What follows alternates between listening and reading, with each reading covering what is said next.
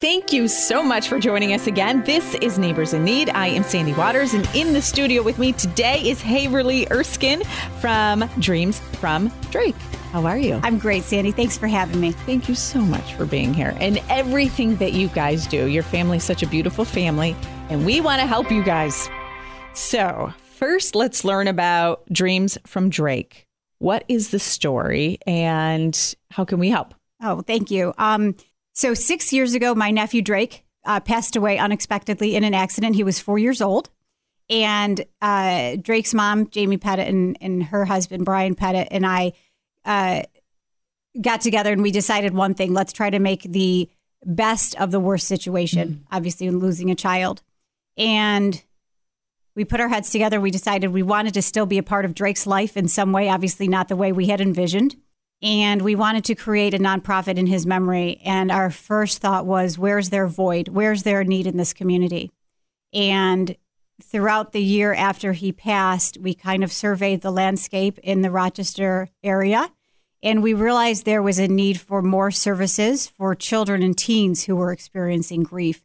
They have so much to process, and children and teens really heal and experience grief in a different way. And there were services and support groups and whatnot for the adults or for parents. But Drake had 3 siblings who were going through an awful lot, wondering what happened to their brother. And that's when we decided, okay, what can we do for them? What can we provide to them? And so we created Dreams from Drake with that mission in mind, to help other children going through similar unfair losses, to find ways to help them process their grief so that they can go on to live happy, healthy, and productive lives. And you're right, everybody grieves differently. But sometimes us as adults, we forget that kids, you're right, they do process it completely in a different way. When Drake passed, how old were his siblings? Drake was 4 at the time. His youngest sibling was 2. So, I mean, he was still, figuring out the world. And then which is almost a good thing. Yeah, it is. It sounds horrible to say that, but it's almost a blessing because he doesn't remember that traumatizing moment. Correct. And it's interesting that you say that. And I'll get to that in a second. And then he had a sister who was 1 year older, 5, and then he had a brother who was 7. 7, 5, Drake was 4, and then a 2-year-old. And it's so interesting that you mentioned that about the 2-year-old, because something that we didn't think of at the time was that what the 2-year-old has experienced later on. So now that he's 8, when he, was 6, 7, 8 years old, he started experiencing some of the things that his older brother, when Trevor was 7, had experienced then. And now the 2-year-old was experiencing. What happened to Drake? So he didn't necessarily understand what happened when he was 2. Okay. Now he's asking the questions. Now he's starting to ask the questions in the past couple of years. And that's something that we didn't necessarily anticipate. And so for my family and, for Jamie and Brian, they've had to kind of go through this process all over again with their youngest child, as far as answering those questions and be able to provide resources for him. So, when everybody says, and it's the truest statement out there, that it never gets easier and it never goes away, that's absolutely the case. Here's another reason why. It's, is because as the younger children get older, their mind starts to process things in a way maybe the older children at one point did, and now they're going through it. And now, Trevor, who was younger, obviously at the time, he turned 14, he's experiencing it now in a different way. So it never goes away, and part of our foundation's mission is really to provide different types of healing and grieving opportunities, because there is no one way, there is no right way to grieve. And so it's just so important to have a plethora of opportunities so students and, children can pick what works for them. Yeah. I think it's remarkable and amazing that your family took this devastating situation, and gosh, I don't know how I would react to it. I don't know if I would just crawl up and hide from the world forever, which you feel like you want to do, or to go to the extreme like you guys have gone and taken it and done something so beautiful with it where you keep his memory alive and you're helping so many other kids. I appreciate that. And I'm going to be completely honest. There are a lot of days where we do just crawl and hide from the world because that's a very realistic part of life. And now you're even where some families can just ignore it. You guys are almost facing it every day with this Dreams from Drake. We found it's healthiest to really do face it every day. Like I said, it helps us be a part of Drake's life. We have found not just in our own family, but all of the families we work with, and we've worked with over 120 families, that it's so important to say the name of the lost loved one, whether it is a child who has lost a sibling or a child who has lost a parent. Saying the name and keeping that memory of the lost loved one alive is one of the most important parts of the healing process.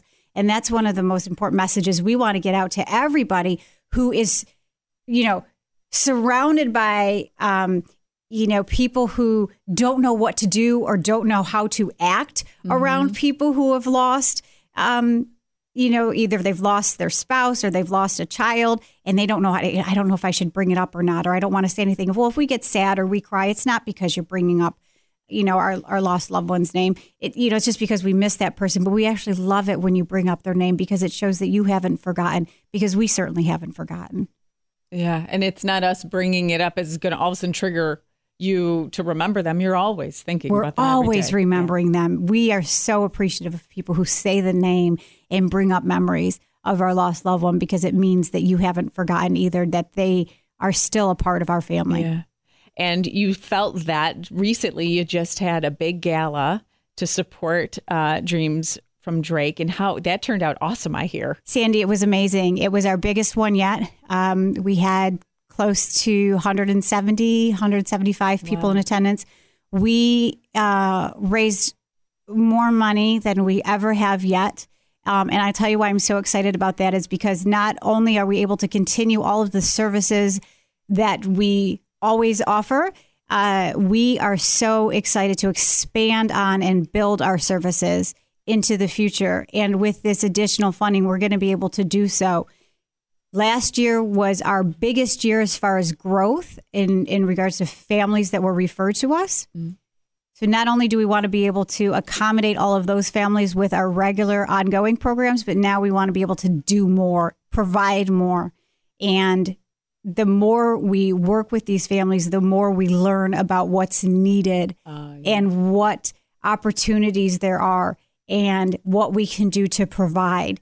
And we are so excited from all the support we get from everybody in this community, even if it's not financial support, just following our page. About it, exactly. Talking about it, the communication, being aware is huge for us.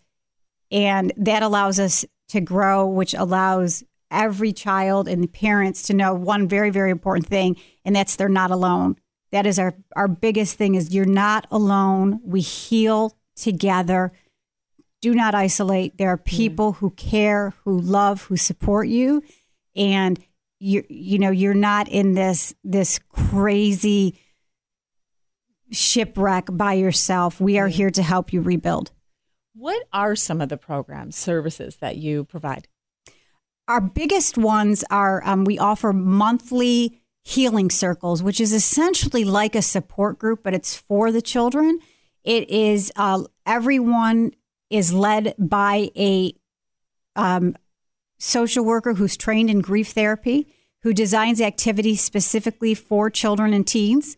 And then they are followed by some type of social activity, whether it's ice skating or an Amex game or a Lancers game or snow tubing, whatever it is, depending on the season, or pottery or painting, music, whatever it might be. The reason why is because we want to have that therapeutic element, but we also don't want to forget the most important thing, which is these are kids, and we still want to help the kids remember kids need to be kids, and they need to have that outlet. And we want to introduce them to all the different types of therapy that are out there, whether it's exercise, music, art,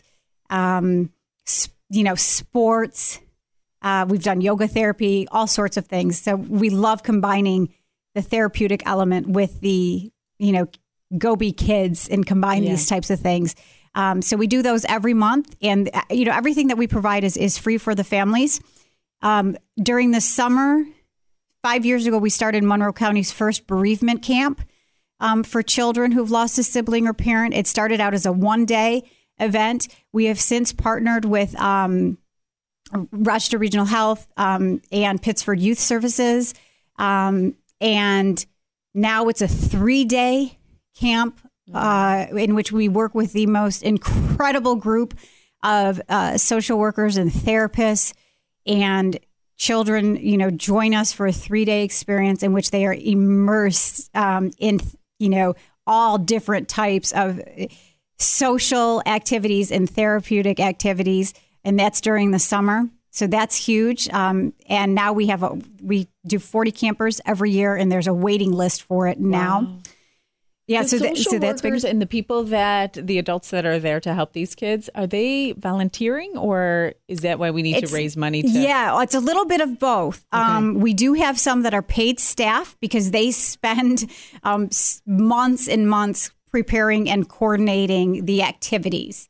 And so we do have some preparing, and then we have a ton of volunteer staff that help make all of it happen. And do you need our support with that side of it, the volunteering? Like, what do you need from us to make all this happen? Yeah, I mean, that would be great. I think it's so important. Just word of mouth is really important. Getting that out there. Financial support is always huge, just from everybody out there, because we are hoping to expand camp so that we don't have a wait list at some point, because we hate having to tell kids we're at capacity. At the same time, right now we do have to limit it, because if we take too many kids in, we're going to miss out on the therapeutic experience that's available. Yeah. So it's a careful balance there. So camp is huge. The healing circles are huge. When families come into our lives, we try to cater what I'd say like a care package to them, but where we provide them with books for the children, books for the parents, as well as just helpful information to help them navigate the process, and meal gift cards and meals. This is just to let them know we're here. Yeah. And here's some stuff just to get you started. And if and when you're ready to take advantage of our resources, we're here for you. There's no pressure. Here's our information, because some people come into our lives and they're ready to, use Dreams from Drake services after 2 months of a loss. Some aren't ready to use our services until after 5 years of their loss. So everybody goes through their grief journey at their own process. And another really important thing we do, and it sounds so simple, Sandy, but it's so important, is we send everybody, whether it's 1 year out or 10 years out, on we call the angelversary, so the death of their loved one, a card letting them know that we're thinking of them. They have not been forgotten. And, a meal card to take their family out to dinner. And the reason why that's so important is because everyone else in our lives moves on. We expect that. We know that happens. But for our families, the day that loved one passed away is just, it's just one of the hardest days to get out of bed, and to get something in the mail that says, hey, we know this is a really hard day. Even if it's been 5 years, 6 years, 7 years, we still send those cards every single year. Wow. Because we have not forgotten, and we know from even our own experience, we know how hard this day is. And we just want to let you know there's someone out there thinking of you, again, to send the message you're not alone. Yeah, you guys are so wonderful. If you want to learn more about Dreams from Drake, if you want to support it in any way that you can, or use the services that you guys provide, Dreams from Drake, you can find it on Facebook, all social media, I'm sure, right? Is there a website as well that you can? Yeah, absolutely. Dreamsfromdrake.org. We're on Facebook, Instagram, Twitter. Perfect. Yeah. Thank you so much. Sandy, thank you so much for having us. We're so grateful for the community support and for people like you who let us get our voice out.